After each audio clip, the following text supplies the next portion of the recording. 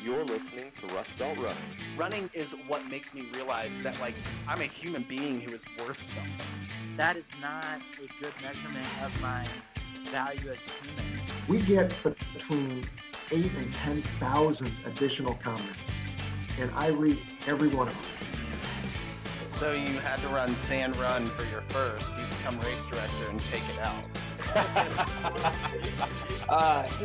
It's got to be old guy naked in the locker room. I get to spend time with my friend Adam. I get to do something with my friend. Right now, I'm not thinking much beyond what I'm going to be drinking next week at this time. Coleslaw on a taco is not taco, it's barbecue. And so we will be discussing tonight with some occasional swear words from Andrew because he's upset, and that's okay. I know him as the biggest Kid Rock fan around. You ran that. Oh dear God.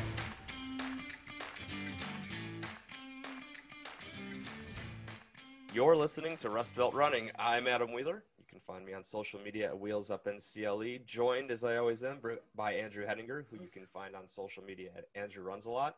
We're Rust Belt Running, as I said. Our social media handle is Rust Belt Running. Imagine that. Right. Simple, basic. Today, we're going to talk about some of the fallout from COVID and something that specifically refers back to running, which is colleges all over the country facing financial shortfalls, starting to cut amongst other things, cross-country programs, track programs. And one of the people we love talking about on this podcast is Steve Magnus, and he is a University of Houston track and cross-country coach, and he had an interesting article just providing some insight into that and why maybe such decisions are missing the mark in terms of helping out colleges for balancing the budgets. Before we get into that, though, let's just catch up. Andrew, how are you doing? I'm doing all right. My best accomplishment of this week was making it all the way to the start of this podcast with your technical issues. Jesus. Holy smokes. But apart from that, yeah, I'm doing all right. I ran 10 miles over the weekend. And, oh, wow.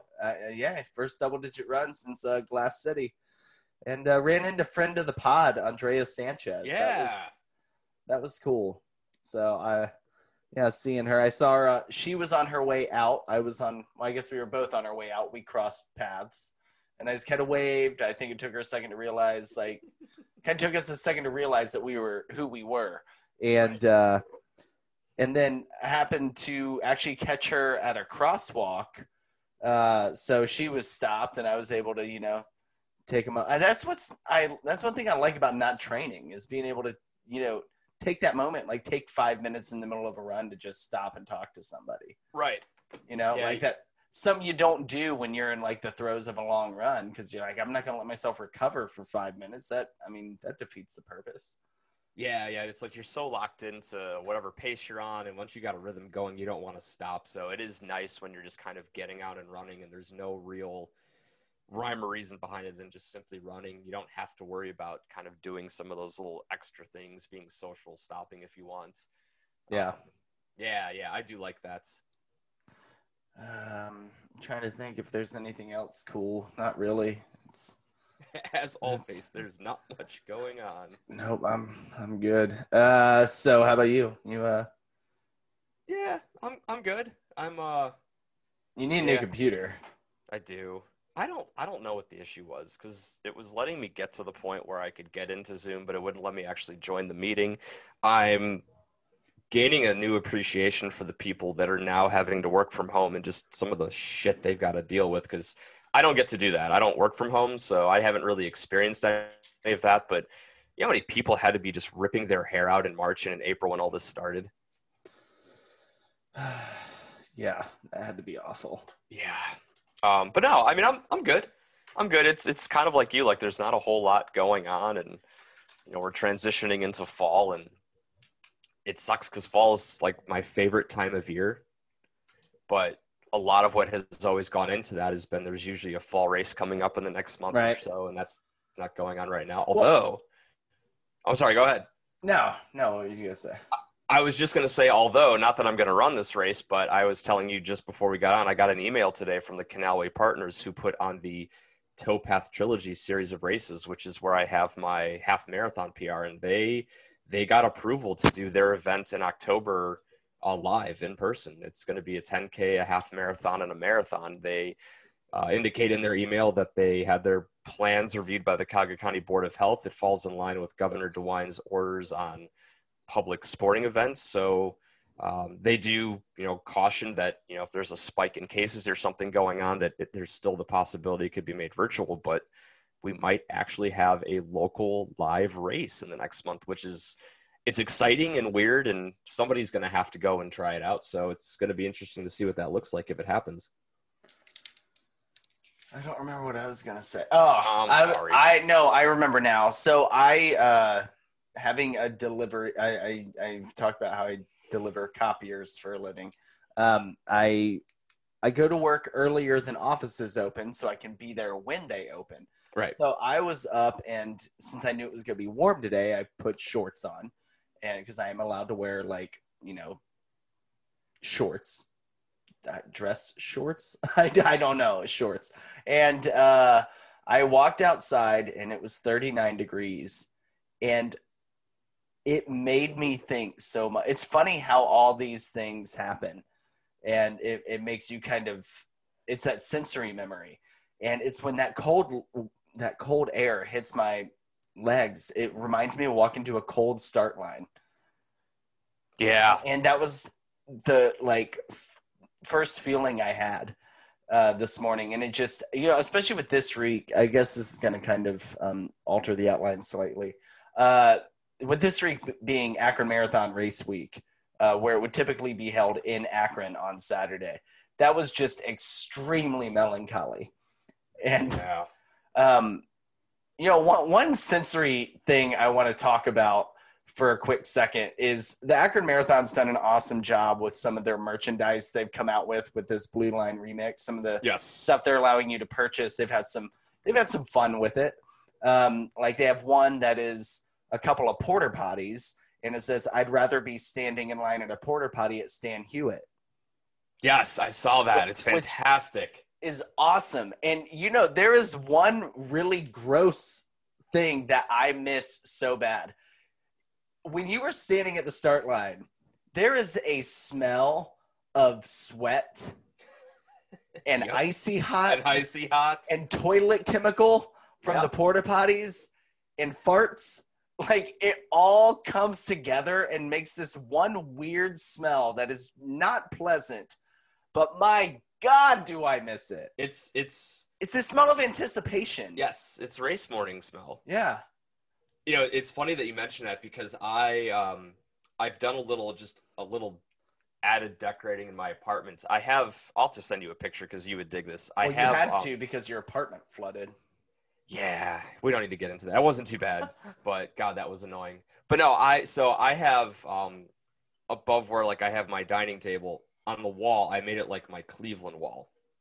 And so I have a picture. I have this huge picture. It's like Cleveland, Ohio sports. So I have a huge picture of the final. It's like the stance before the final play of the 2003 Ohio National Championship game over Miami. I have two editions of the Cleveland Plain Dealer from the day the Cavs won the final framed. Well, I was trying to find a couple of pictures of a couple of games that friends and I have gone to, like Baker Mayfield's first win and a few other things. So I was going through my photos within the past few days.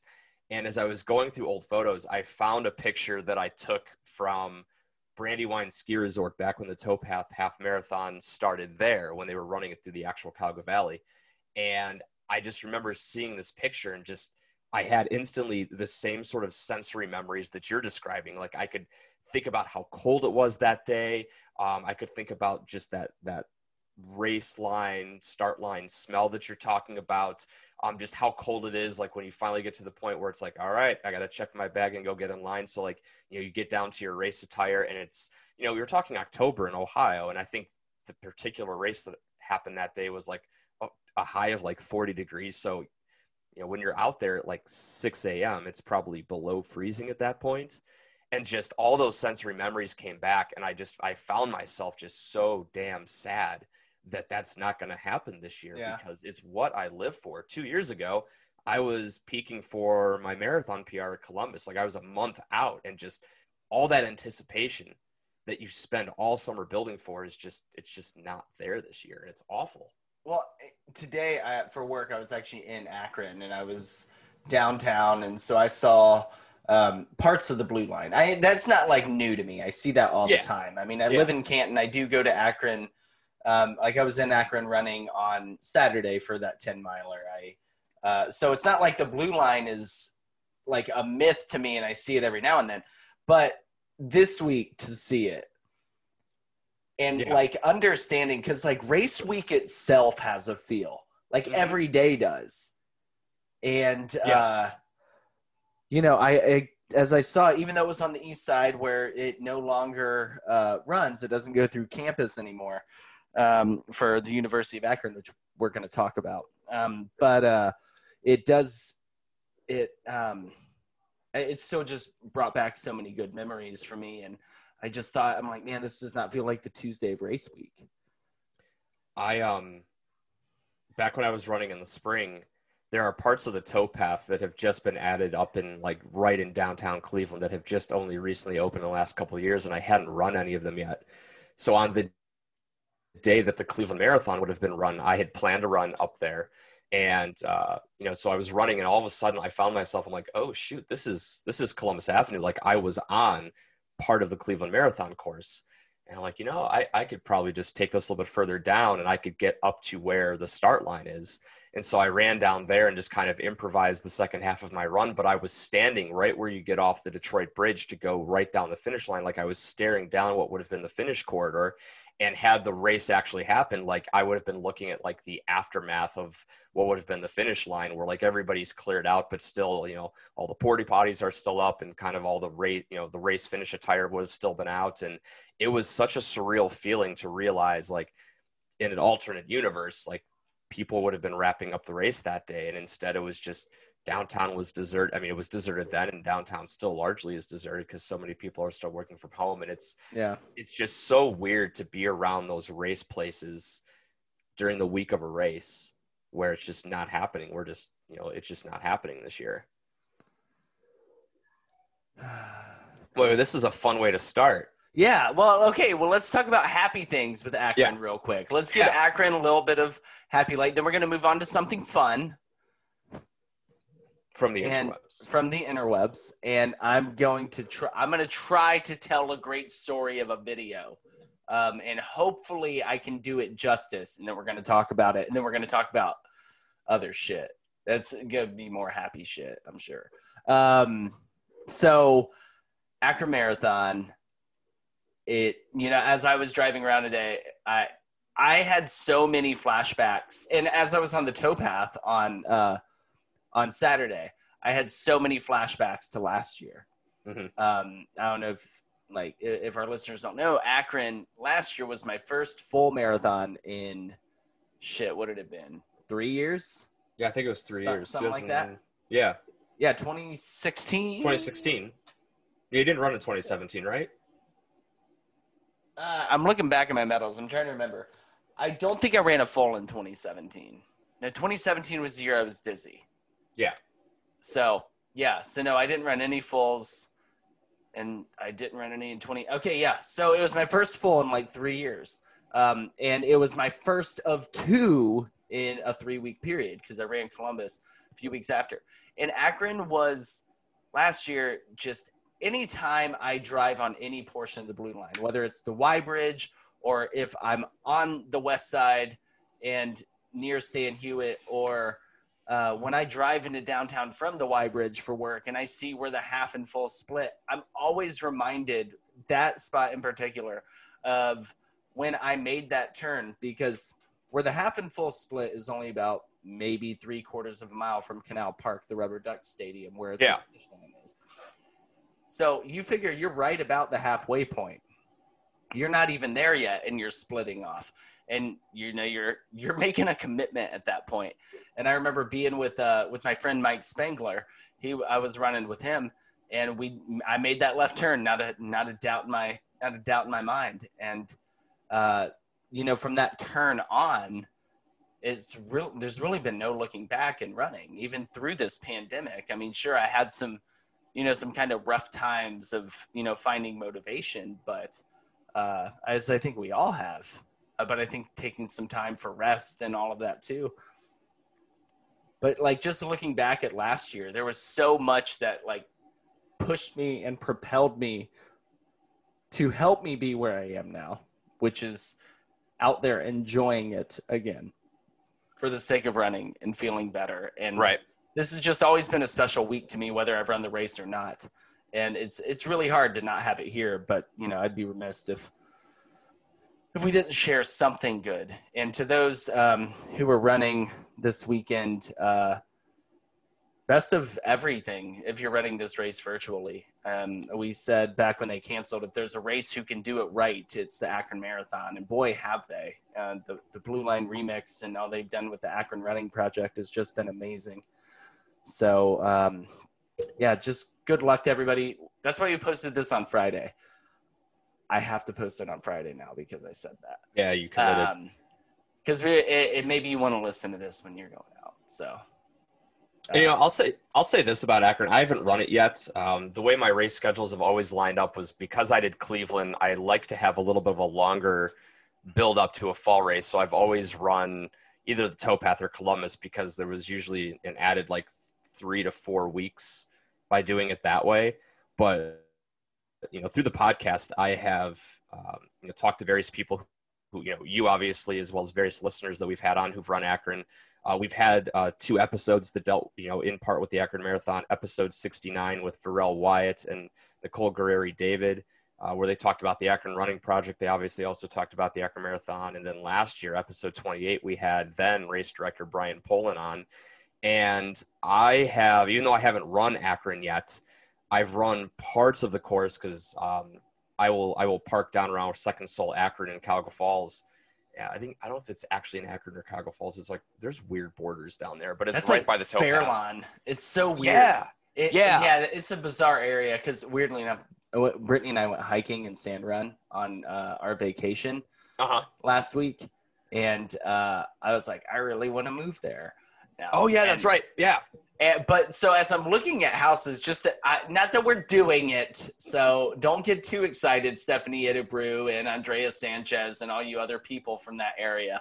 But I was just pricing out houses to see how like realistic it would be for us maybe in a few years to look to move to an area like that.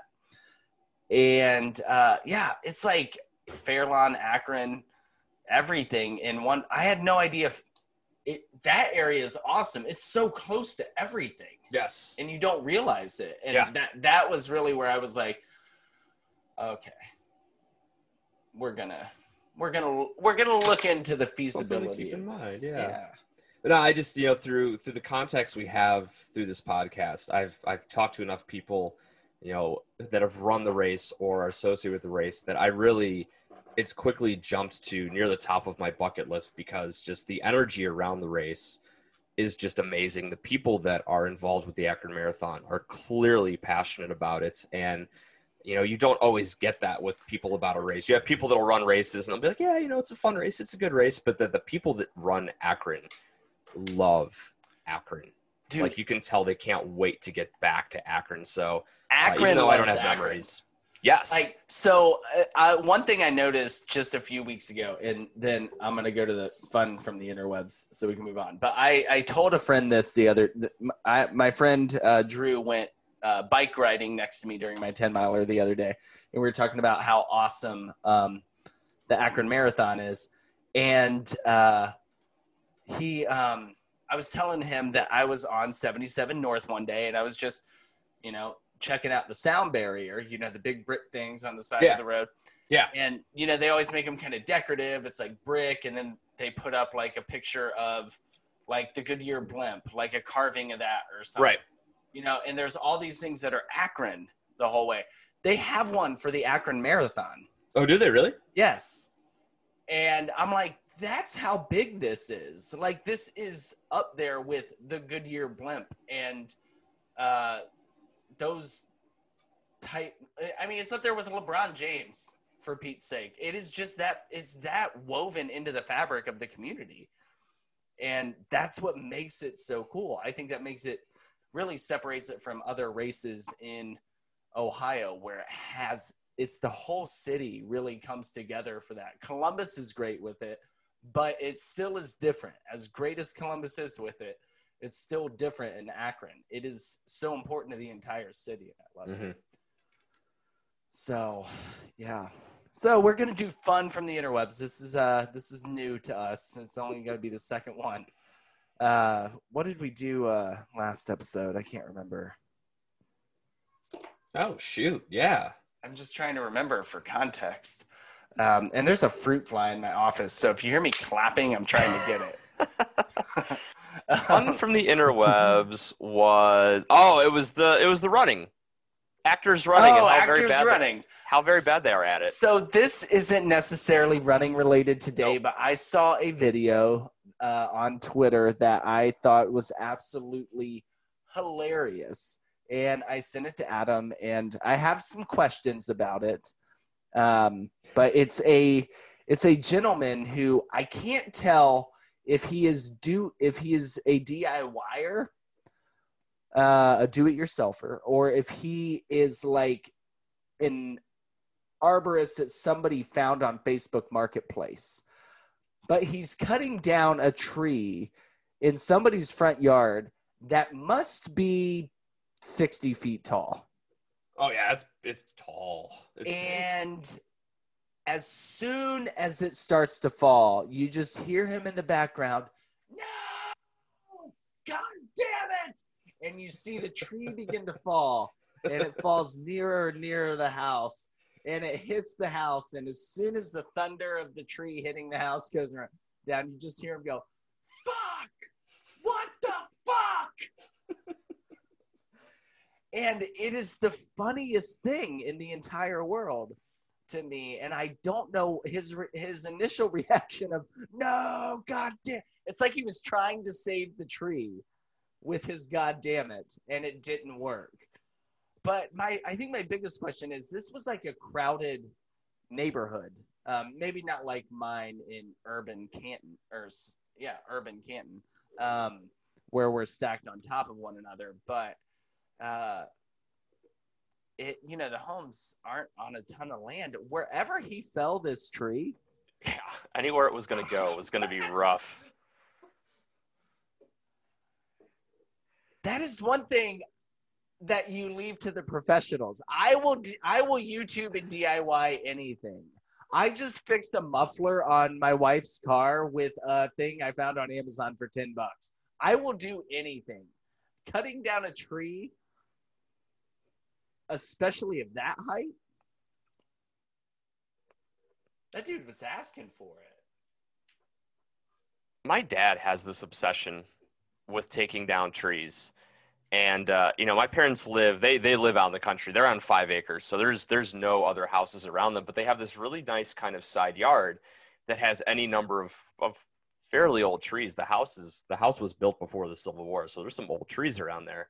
And every once in a while, like, there's been a few that have died. America. Yeah, real America, back when it was great. But, so, like, there have been any number of trees that, like, maybe have had some dead branches or something. But there'll be trees where he's like, "I want to take that tree down." And you look, and, like, this tree has to be, a solid, like, 80 feet tall. And you start looking around like, "Dad, there's a power line that runs across from there. And the house is right there. And there's all those trees there. Like, where exactly do you think you're going to fell this thing that it's not going to take something out?" Because it's not like my dad is Mr. Lumberjack. Like, sure, when you're on 5 acres and you want to take something down, if it's not near a building or a car, you've got wiggle room. You screw up, it's not the biggest of deals. But it's like, this is a side yard where the tree is within probably 30 feet of the house and power lines. It's like, Dad, you're in your 70s, man. Why don't you just let that one go? It's okay. It'll be good. Yeah, leave that one to the professionals. Yeah. Like, they got cherry pickers and patience and skill and life-saving equipment, and they're bonded and insured. That is not what I'm doing on my own. The whole "no, God damn it" thing. Oh, yeah. It's in my house now. Like, it is a when something is about to go wrong, good or bad, or funny or actually bad. That's what's happening. And my wife and I were in stitches over one the other night. I can't remember the context, but I said it, and we were just dying. It was one of those where she started laughing because I put it in the perfect context, and she was laughing so hard that I started laughing really hard. And it was just this like reciprocal thing where we just kept laughing exponentially harder because the other one was laughing harder. It was great. At my last coaching stop in Ravenna, the backup goalkeeper that I coached was this kid who was super athletic, but he was so athletic that he would sometimes like be ahead of where he needed to be. Like he would react almost too fast. And the result was that his save technique could get clumsy, and he sometimes would like miss the catch, and he would save the ball with his face. And we would call him Scott Sterling. And there's a lengthy explanation to that I won't waste listeners' time on. I can post a link on our Instagram story. I'll send you the link, Andrew, because you would think this video is funny. But I had one of those moments where I was in practice, and he was like out of the goal, like off to the side, and I was working out like the main goalkeeper, and I was just trying to hit like a really long sort of chip shot to try to beat the goalkeeper. Well, I hit the ball, and as soon as I hit it, like as soon as it comes off my foot, it's the same sort of thing with this guy with the tree. I know that I've hit it wrong, but I can't get Carter's name out of my mind. So it's the same thing. I'm like, oh, shit, no. And like finally after the third or fourth no, I finally get Carter's name out, but it's too late for him to react and actually like not get hit in the head. So it's just by the time I get Carter's name out after the no, God damn it, no, he's turned, and it's just ball right to face. Down goes Carter. Luckily he had a head of granite, so he was fine, but it was the same exact thing.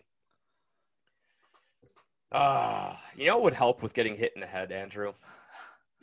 I think I know where you're going with this. CBD products. I'm sure it would help with that. No, in all seriousness, we are big fans of Charlotte's Web CBD products because and their CD they products. Are great.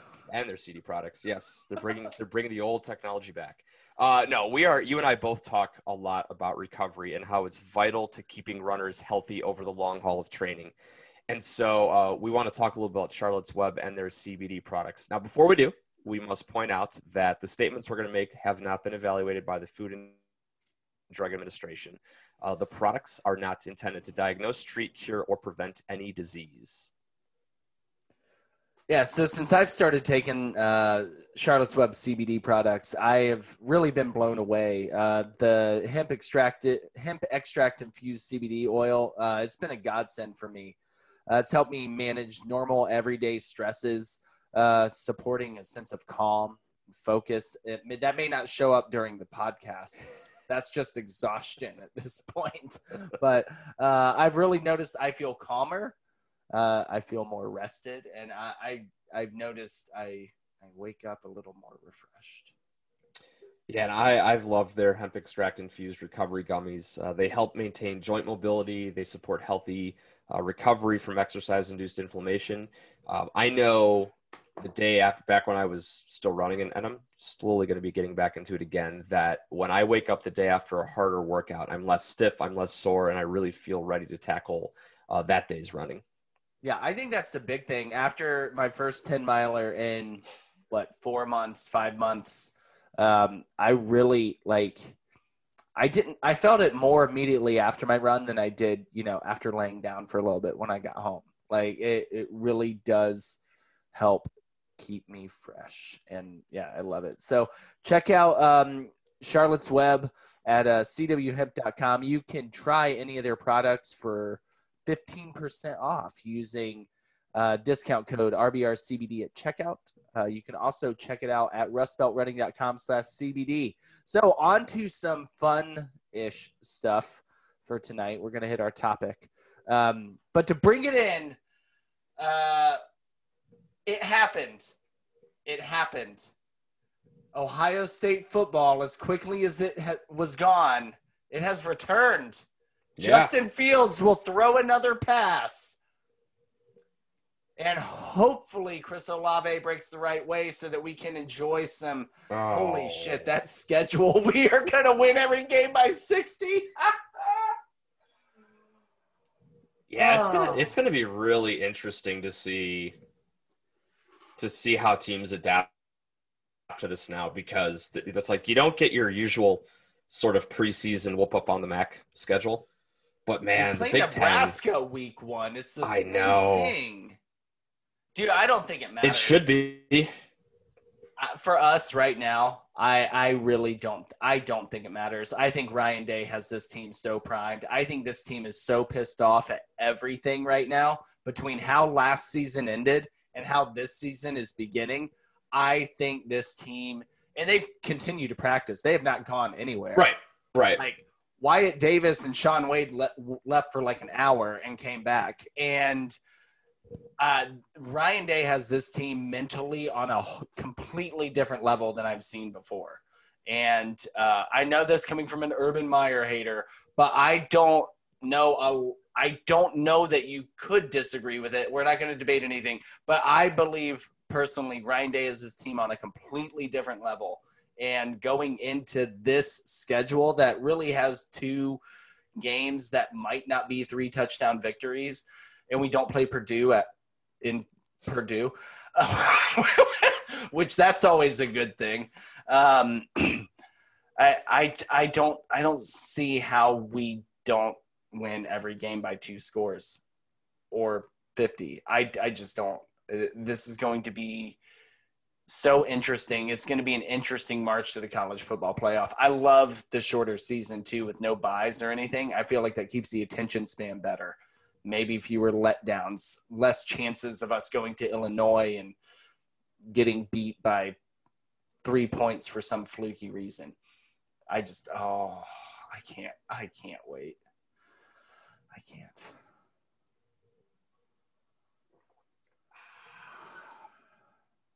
Are you not going to say anything? I don't know what to say. We'll Is see it? what happens. I mean, we're talking about this, but Notre Dame just had to cancel their game because 7 players test positive. Did you not see? I highlighted something. I put it in big red bold letters. There's an elephant in the room. It's great they're going to be back. I don't know why we're pretending that this isn't going to have issues. We don't need to debate it, but I'm excited. What do you want? I'm excited, and we're heading into fall where cases are ticking up. So I hope it all goes well. Well, if you aren't a ray of sunshine. What? Why do we need to be a ray of sunshine and not be realistic? We've been realistic on every episode for 6 months. We can't exactly fuck off for a little bit. I mean, I'm excited. I really am excited. But, I mean, I'm sitting there in a bar with my dad today, and I see breaking news. Notre Dame game canceled, which kind of sucks because without the buys, I wonder how that's all going to work out. Yeah. You know what I'm looking forward to most with this Big Ten schedule as it's set up right now? Is that they're not just doing a championship game. Okay, here. Thank you for actually talking about something football related with it. I love that they're going to do an even matchup between every team in each division based on their rankings. So there's not only going to be 1 versus 1 on Championship Saturday, there's going to be Rutgers versus Purdue. A de facto bowl game to see who the worst team in the Big Ten is. Dude, I wonder how hard, like, that has to be, you usually put, like, a card of fighters for, like, a boxing card or UFC or whatever. You want, like, anticipated last. Obviously, you're going to want Ohio State versus Wisconsin, Minnesota, or Iowa to be the prime game, the headliner. But, dude, the one below has to be 7 versus 7 because there has to be so much pride in those kids saying, we cannot lose this one. Or it's just going to be total clusterfuck and it's just going to be comical to watch. I liked your idea. You sent me an idea. Oh yeah, what that game should be. yeah. I was just gonna bring this up that I saw somebody make the suggestion that what should happen is the loser of that game should be demoted to the MAC, and the winner of the MAC conference should be promoted to the Big Ten, like they do in European soccer with promotion and relegation. Sorry, Purdue, you've been weighing this conference down for too long. We're promoting Bowling Green. And sorry, Michigan. No, it's Toledo. Would it be it's like I don't even know who's good in the MAC. I know Frank Solich is still the coach at Ohio University, which is funny because he used to be the Nebraska coach. And God, if there's one school I don't imagine thinking of with football, it's Ohio U. God, yeah, who is good in the MAC anymore? I think of Bowling Green because that's where Urban Meyer coached for a bit. I think Toledo can be decent. It's one of the Michigan teams. It was Western Michigan was good for a while because they Central Michigan was really good when they had who was Minnesota's coach? Who did he coach? I think it was Western Michigan. No, it was Central Michigan. Yeah, PJ. Was it Central? Yeah, back when Central Michigan was really good that year. What is it? Row the boat or something? Or he's got the oar. Yeah. Yeah. He's got the oar on his hat, and people are like, isn't it weird to be coaching at a Big Ten school and have an oar on your hat like it's your own personal brand? Like, that would be Urban Meyer going around wearing, like, his own personal brand at Ohio State. Like, that's just weird to me. Yeah. What is his – it's got to be now I'm all curious if it's actually row the boat. I'm on the Google. Grab your oar. Grab your oar. Grab your oar. Don't have to tell me twice. I mean, I actually like the idea, the whole concept, like, we're in this together, so grab your oar and get ready to paddle. It's just weird for me. Yeah, to see a coach with his own personal brand. So I guess grab the oars, like, it's called to his players, but, like, row the boat is, like, the team thing. So row the boat is what really started this whole thing. And he's obviously a very good coach, though. So he's just a little eccentric. So yes, and that's okay. There's nothing wrong. I don't mind eccentricity. But so college sports, this obviously, we've talked a few weeks ago about college football and all of that, but here we are able to talk about it again in a little more positive light. I tried anyways. And but college sports in general have really taken a pretty big hit. It's everybody's kind of seen it coming. But really over the last couple of months, we've seen track and field teams, cross country teams, swimming teams, a lot of the Olympic sports being cut, sometimes referred to as non-revenue generating. I had air quotes going there. Non-revenue generating sports being cut. And we want to just spend a little bit of time, not a ton, but just talking about this. Adam had brought up this great Steve Magnus article. And Adam, why don't you just give us a quick little, just some of the key points that you got from that as we begin to see more and more programs being cut at universities.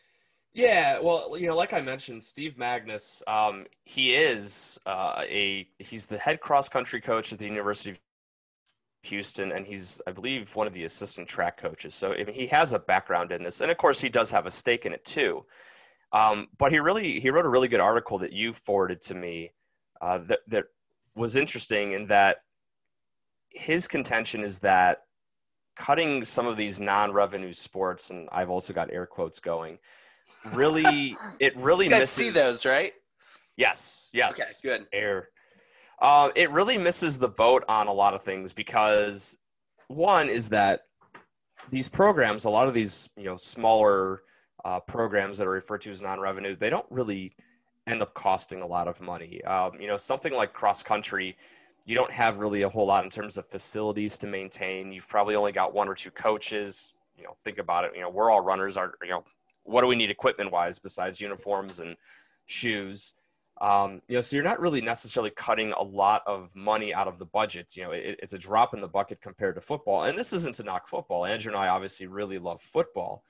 But football at a place like, say, the University of Akron, where they cut their track and field program, football at Akron is expensive. They pay a multi-million-dollar contract to the coach, not to mention assistant coaches. You have to keep up the facility, and they often aren't able. The programs don't make any money. Most athletic departments in the country don't make money. Ohio State's one of the few that does.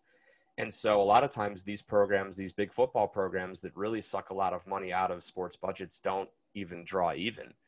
And yet you don't see football programs being cut. You see some of these smaller programs, and it's easy to make the argument. And this is where Steve Magnus starts talking about. It's easy to make this argument that, well, you got to stick with the sports that are a little bit bigger and maybe draw fan attention. You can still find MAC football on TV if you start flipping around some of the ESPNs on any given Saturday.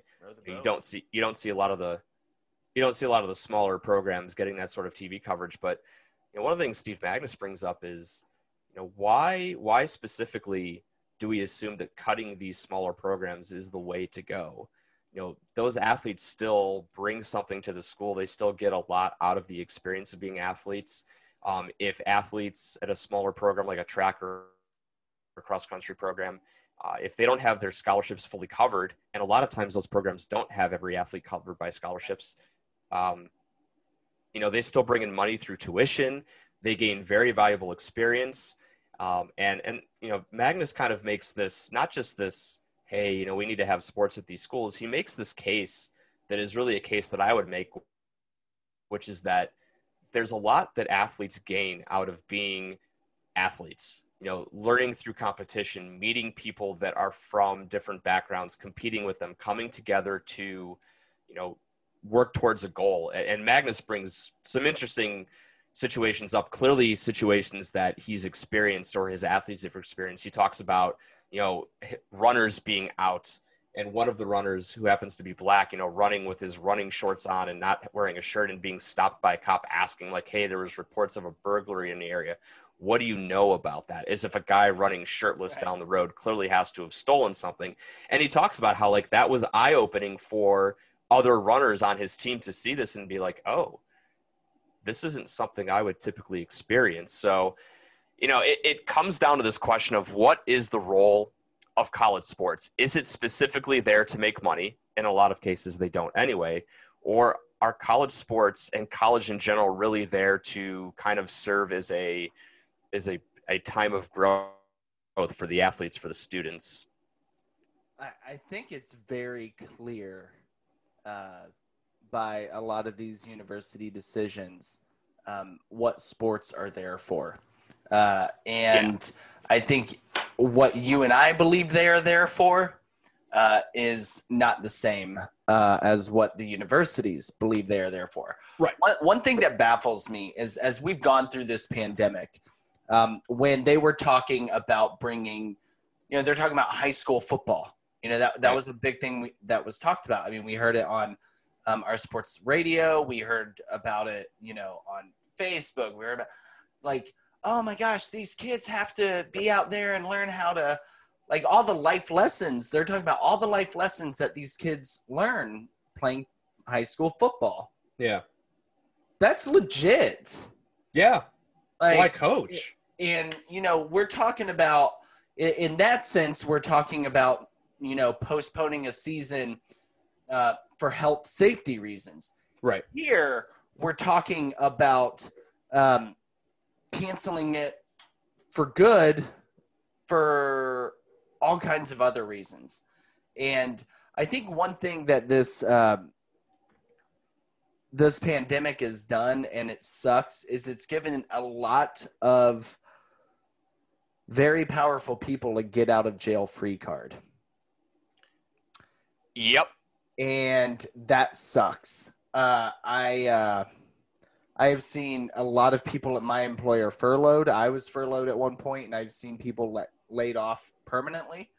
And we've gone through a whole restructure thing in general. And there were times throughout the pandemic that I commended my employer for trying to do the right thing. And I think that was the small group, the group here in Canton, Ohio, trying to do the right thing.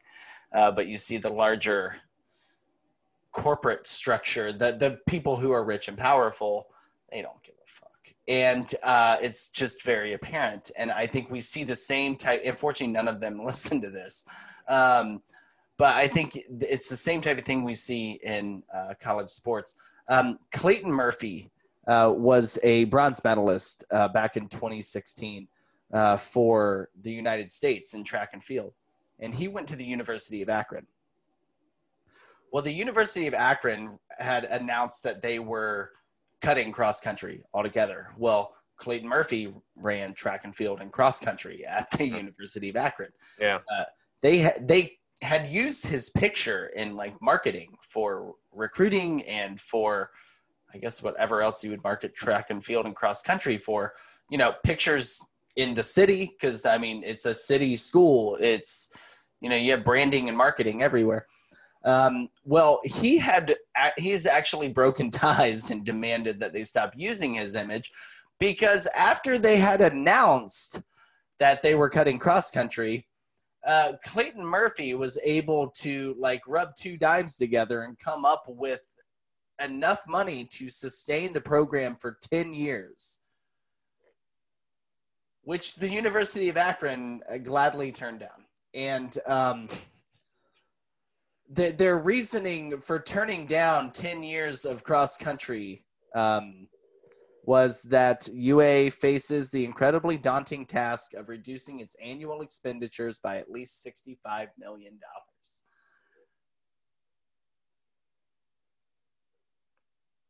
I just don't understand it. I don't either. I don't understand how paying for the program for 10 years helps you reduce, turning that down helps you right. reduce. You're already extremely overwhelmed. Yet, the president of the university can spend like $100,000 to redecorate it, of university money to redecorate his house. I'm looking right now. I had heard about Clemson football's locker room. Mm-hmm. And so I wanted to find this because I wanted to make sure I had this figure right. They had a $55 million remodel of their locker room to try to attract recruits. Now, okay, I get that. That seems like a lot of money, but I get it. But tell me what an indoor slide, bowling alleys, and a miniature golf course have to do with football. Hey, I understand those things are cool. Yeah. Well, and let's not just shit on Clemson. I mean, let's hop on 71 South and go down to Columbus. I mean, for real, it's all over major football. 100%. Yeah. No, I mean, you could argue that one of the reasons that a school like Clemson does that is because Alabama remodeled, and then Alabama had done it in response to somebody else. There's very much a keeping up with the Joneses sort of aspect to the really big programs, and Ohio State is not at all removed from that. It's one of the.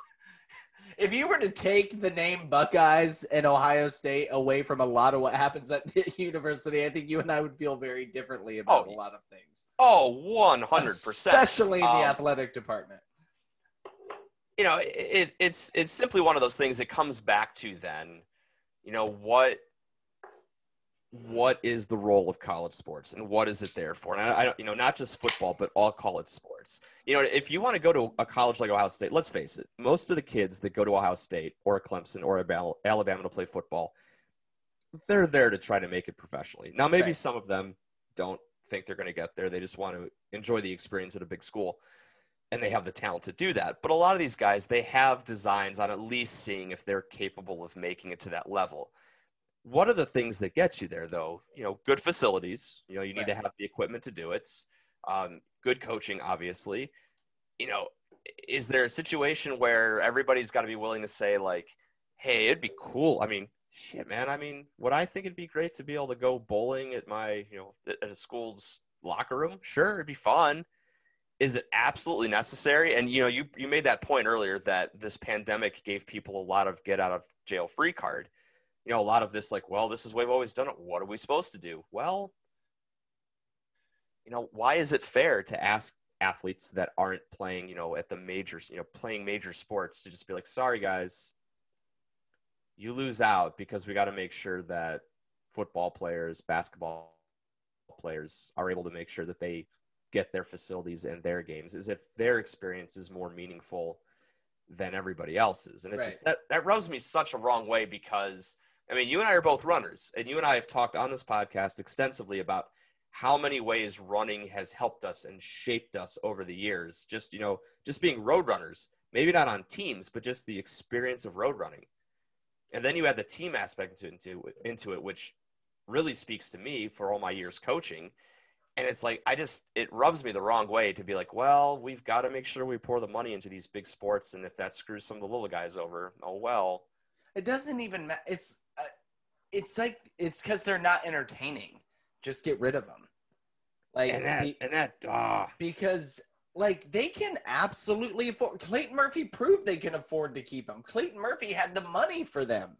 And here's what's weird about that. And University of Akron only does 1.5 scholarships. Bowling Green cut their baseball program. Yeah.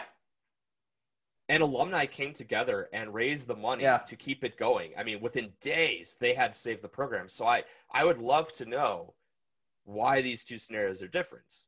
Oh, University of Akron's a shit show. It just, and, you know, you brought up something else there too, you know, that, you know, one of those sports, football's entertaining, track and field is not. I hate this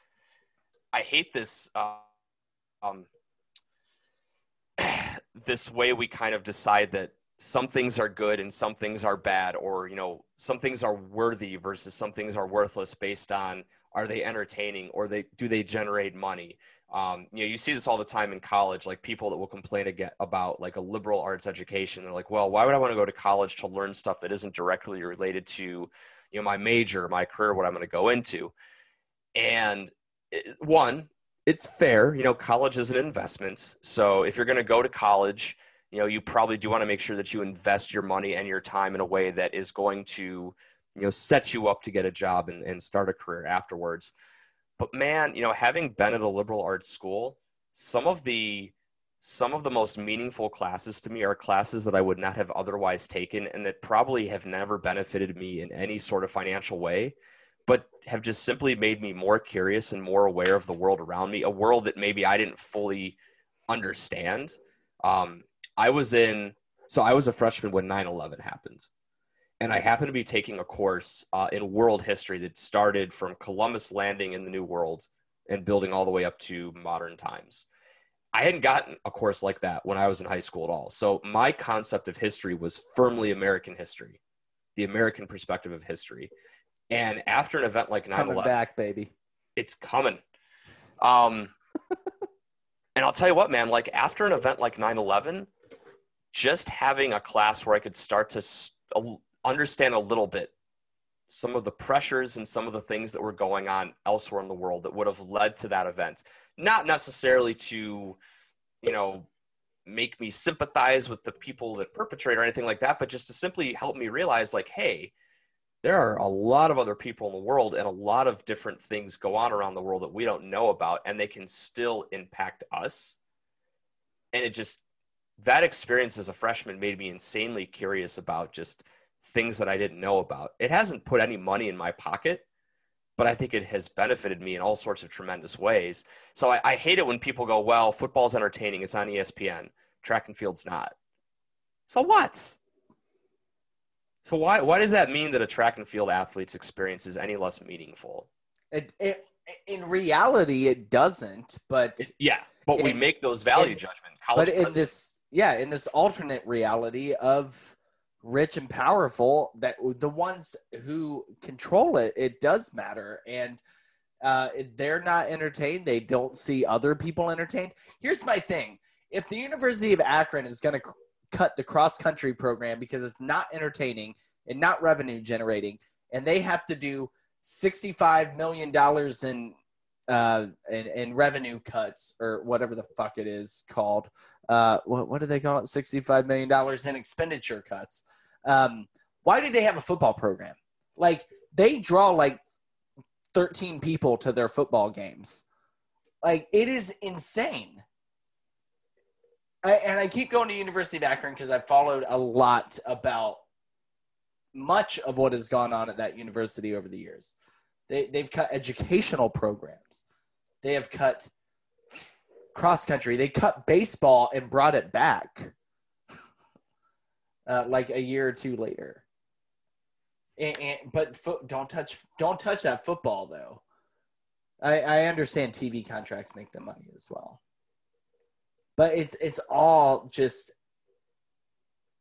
it's fucked because it's all about entertainment. We see it with players protesting at sports. Don't affect my entertainment. Right. You know, don't kneel. No, so you can't kneel during the national anthem. Freaking Kansas City and who did they open up the season against on Thursday Houston. night? Yeah. Kansas City and Houston kneel at midfield before the national anthem, and people boo. It's not about the national anthem and the flag. It's about your entertainment being slightly uncomfortable because you're having to face a situation you either are so defensive of or you don't want to face. And there's no other explanation for it. And it goes the same way when we're talking about cutting these smaller sports. Nobody gets up in arms about it.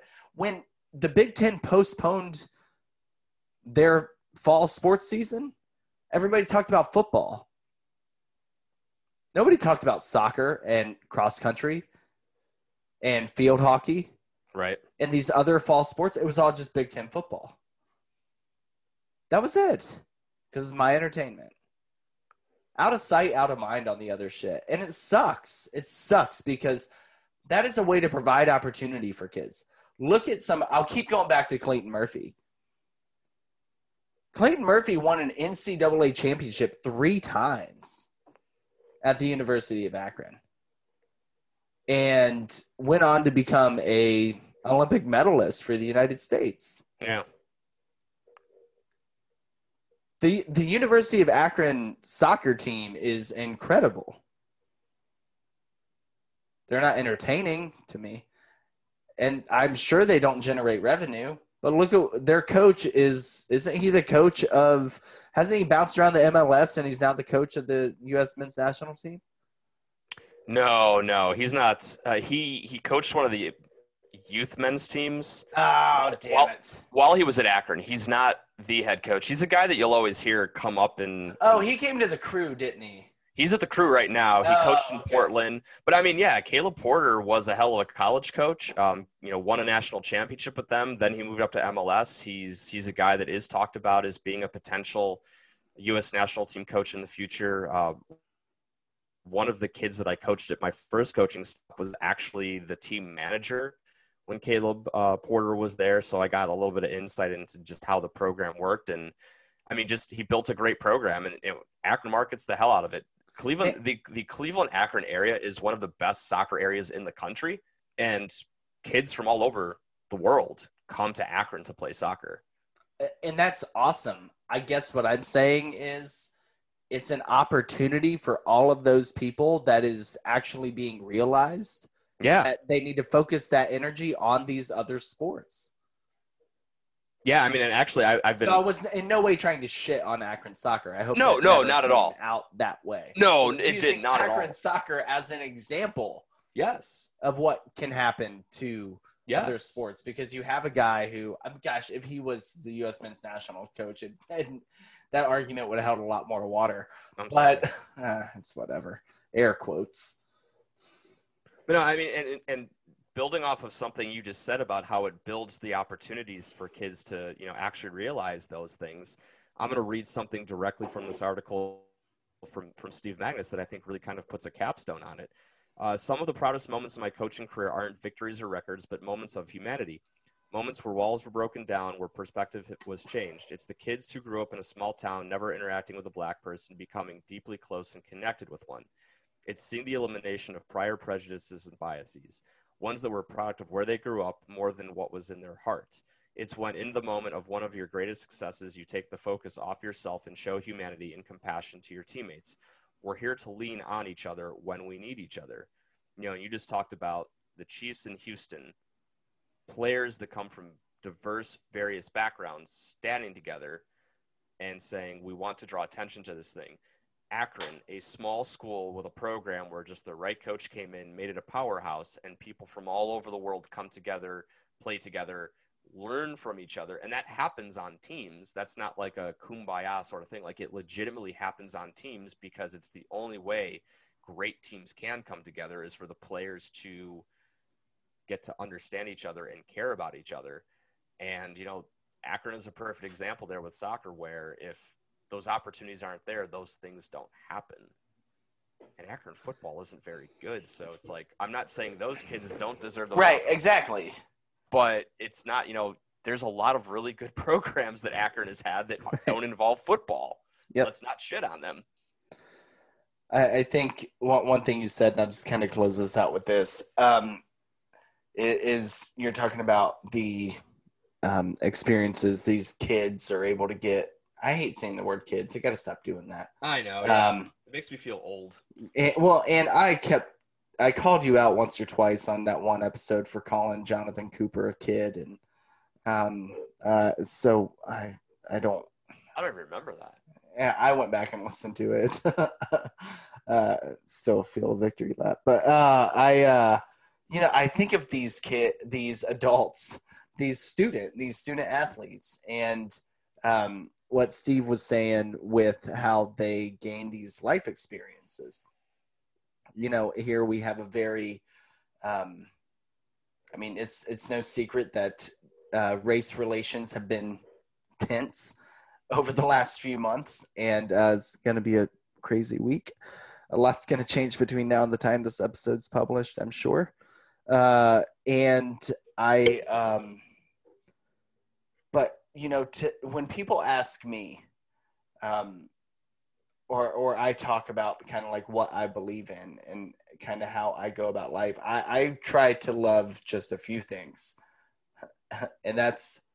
I always do what's right for my family, my neighborhood, and my community. Those are like the three things I focus on. Mm-hmm. And if I'm a better individual, I can better focus on those. So with what Steve Magnus is talking about, with these kids getting better experiences with, people of other backgrounds, religions, races, income differences, learning, you can learn how different white people live. And see something totally different, and I think so. If individuals are gaining those experiences and they're able to do more for themselves, their family, their neighborhoods, and their communities, these sports are providing a impact that is felt throughout our country. No matter how small that little corner of that person's community may be, if it's making an individual better, it helps these issues like what we're dealing with in Louisville right now and are continuing to deal with. Maybe if we offered more opportunities, maybe Louisville wouldn't be boarded up ready for riots right now.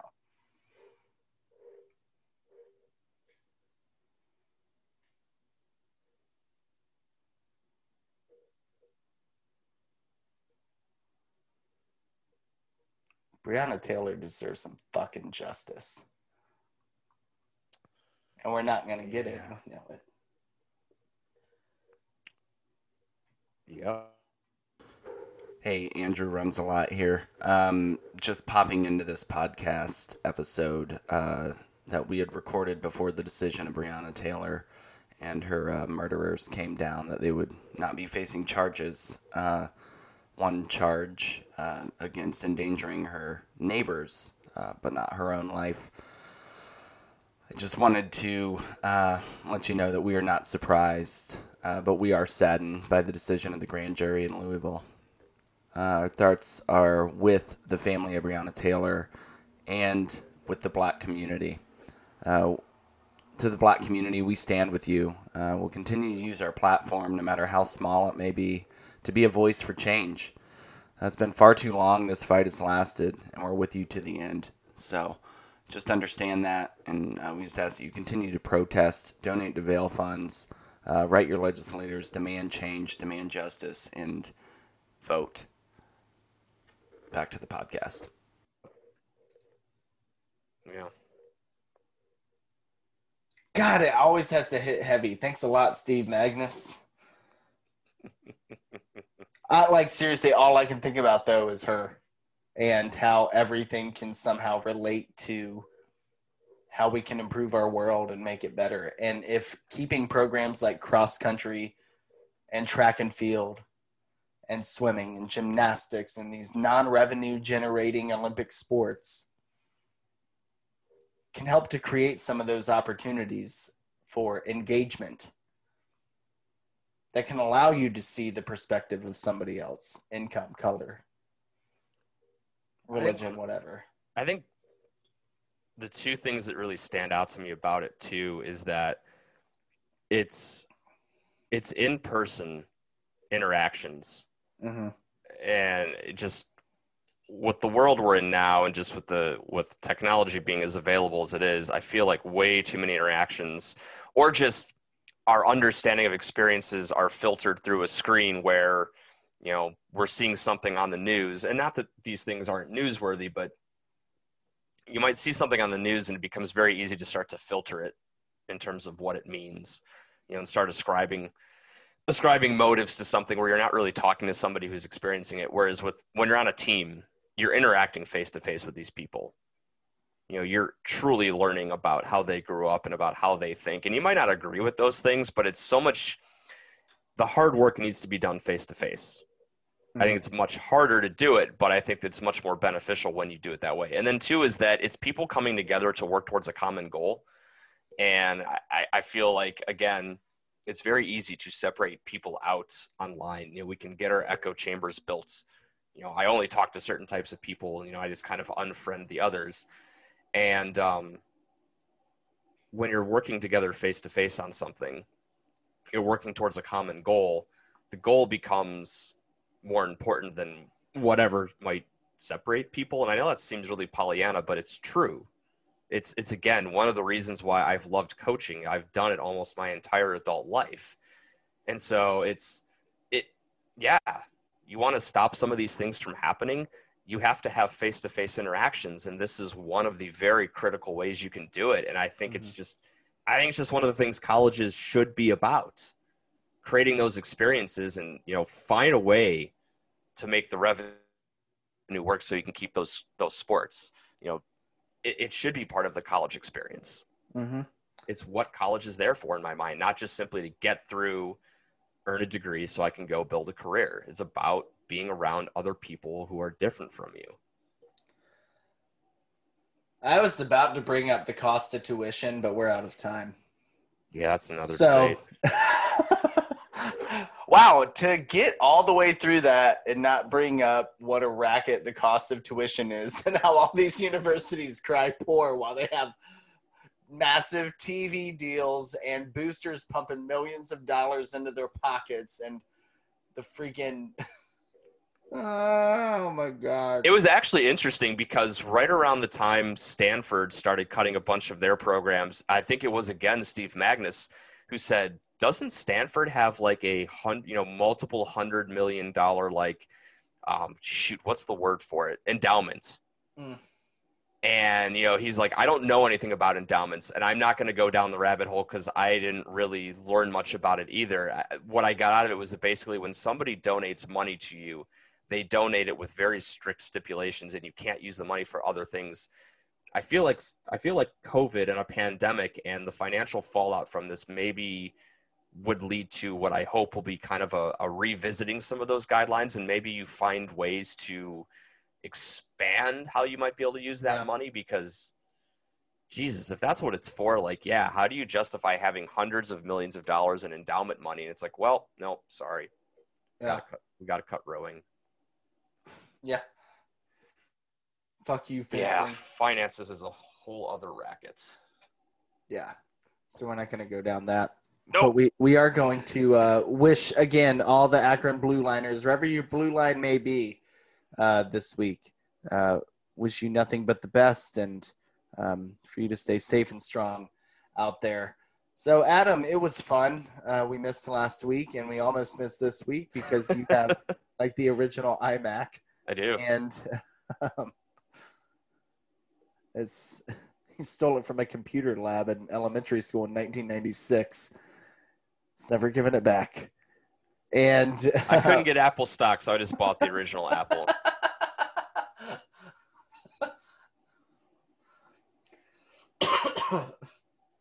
Dude, I mean, just plug your microphone into your phone or something. It'd be way better than what you do now. We might have to, let's put a pin in that. We might have to revisit that as a possible solution. For me, too, because my internet provider sucks. But, so everybody, thank you for joining along with us. And hopefully you finish your race by the time I end this. And because it's the longest endings ever here at Rust Belt Running. Stay safe, stay clean, stay home. Stay home, for the love of God. Wear your mask. Register to vote, please. Thank you. Please. I was thinking about that, and I was going to forget it as I said this tag. Actually, legitimately, this is legitimate. Yes, if any of our listeners have questions like, hey, I need to register, or I have concerns about my absentee ballot, and you don't know where to turn, reach out. I will research. I'm not saying I'm an expert in any of this, but I will take the time to personally try to find whatever information you need. Whether it's like absentee balloting, how you can drop your absentee ballot up, what you need to do to register to vote. If you need anything, I will take time out of my schedule to try to find the information that you need. The deadline to register to vote in the state of Ohio is Monday, October 5th. The deadline for registering by mail to vote, postmarked. Fuck that. Don't cut it that close. All right? But the deadline to register register by mail to vote is also Monday, October 5th. So Monday, October 5th is a very, very, very important day. Register to vote and request your absentee ballot. Monday, October 5th. That's your deadline. Do it before then. It is, what is it today? It's the 22nd. Dang it. 22nd. I know. This will be out. It's the 25th that we're posting this. Yeah. You have 1 week. Do it 9 today. days. Yeah, do it today. Just pretend today's the deadline. And register to vote. And arrest the cops who killed Breonna Taylor. For the love of God.